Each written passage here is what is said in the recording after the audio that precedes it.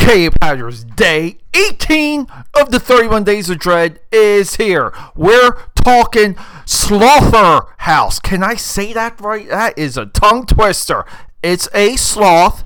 That's a killer sloth in the sorority house. We gotta go. Let's talk about that.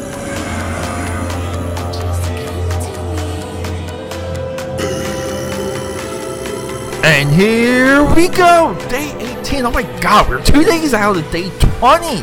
Slotherhouse, available right now on Hulu. Directed by Matthew Goodhue. Man, we've had a run of really good last names. We haven't. Some of the maybe directors are just linked to really good last names. Goodhue is almost a movie of its own. It's like, imagine like a British comedy, a coming of age British tale. Goodhue, goes to college, comes back. Maybe it's like a World According to Garp. But people, enough of that. I'm the film buff, Peter A. Luca, aka Pad69. I am your boy, your obsessive film freak, the eclectic one. All over social media. Reach out and touch me. Go to my website, akapad.com. Give me some free support. Subscribe, support, leave a comment. Show this podcast to a friend. And we're on every single available podcast network. We're like breaching. Soon, we're going to even breach episode 600 total of AKA Pads of Film Buff podcast. Guys, I love you so much. We're talking a movie and the genre, not just horror, because it's the 31 Days of Dread. This is where we do one horror movie a day for the entire month of October. No, we're talking the veins, the cracks, the tree branches of horror. This style, it's not just comedy, it's creature comedy, horror, slasher, stalker. It's crazy. This genre, and I absolutely love this genre. A couple years ago, I did a movie called, what was it? It was like, it was called Thanksgiving. Sorry, everyone. I just had to look that up to make sure. But it's a movie about a killer turkey, but the turkey is self-aware. The turkey is not a turkey. Everyone around the turkey treats the turkey as if it's a person, just happens to be a turkey. A lot like how in Family Guy they approach Brian. And Brian is a dog that talks amongst other humans, but he's also a dog and barks at dogs. The sloth in Slotherhouse is that. This is a cool dude. His name's Alpha, hanging out with the sorority girls in the sorority house. There's a competition to who becomes Queen Sorority Girl operation, right? Revenge of the Nerds. And Alpha, our killer sloth, takes the side of the geeky girls and just starts murdering all the competition. And this is our movie. Now, we get a samurai fight, we get a couple gunshots, we get the sloth chugging some alcohol. The sloth also has a wonderful sense of humor. It takes a selfie with everyone it's about to kill and uses that to lure and to bait victims. People, this sloth is crazy, and I effing loved it. I give so much credit to Matthew Goodhue.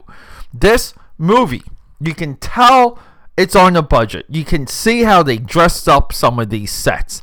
It's artful. It's with intent. They sell the idea. They hit it home. We have an origin. The movie begins similar to Anaconda. I would say that maybe that is an influence to how we open up this movie, because we have to solve the problem. And what's the problem of Slotherhouse? We have to get Killer Sloth. We have to give the Killer Sloth a agenda or motivation. Get that motivation. So we gotta make that sloth angry, resentful, but we gotta get that sloth now in a sorority house. To reverse engineer this idea with storytelling solutions is the definition of a story. This is the masterful elements of this movie. I went through some of social media to see what these other lazy reviewers have said. People, No one watches movies anymore. I am sorry. I think I'm the last one left. If you're making a movie out there, I will find it, I will watch it, and I will give you the third eye of truth.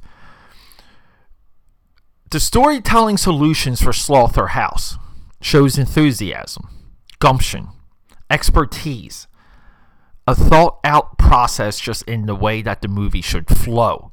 This is the strength of this movie. Now, along the way, we have to accept what we're given. We're given a sloth that's just going to go around killing people, that understands the internet, electricity, can work a cell phone, can drive a car. The sloth in this movie drives a car. If you can go along with it, the same way how you go along with Scooby-Doo, Casper the Friendly Ghost, even the Flintstones, you can go along with this movie and have one hell of a time. I am looking forward to everything Matthew Goodhue has to do, to say. I'm going to follow him on social media. I'm going to message him when this goes live, because he needs to know that someone actually watched his movie outside his parents. Okay, bad joke there. People, if you want some fun, if you want something to pair with Winnie the Pooh, Blood and Honey, yesterday's episode, this movie pairs so well with it.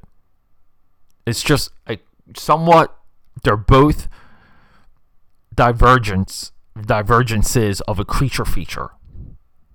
Enjoy yourselves, guys. It's Halloween. It's good to have a couple laughs. Great deaths. Great solutions. Lots of fun. If the sloth in this movie doesn't crack you up, don't be a critic, because you got no sense of humor.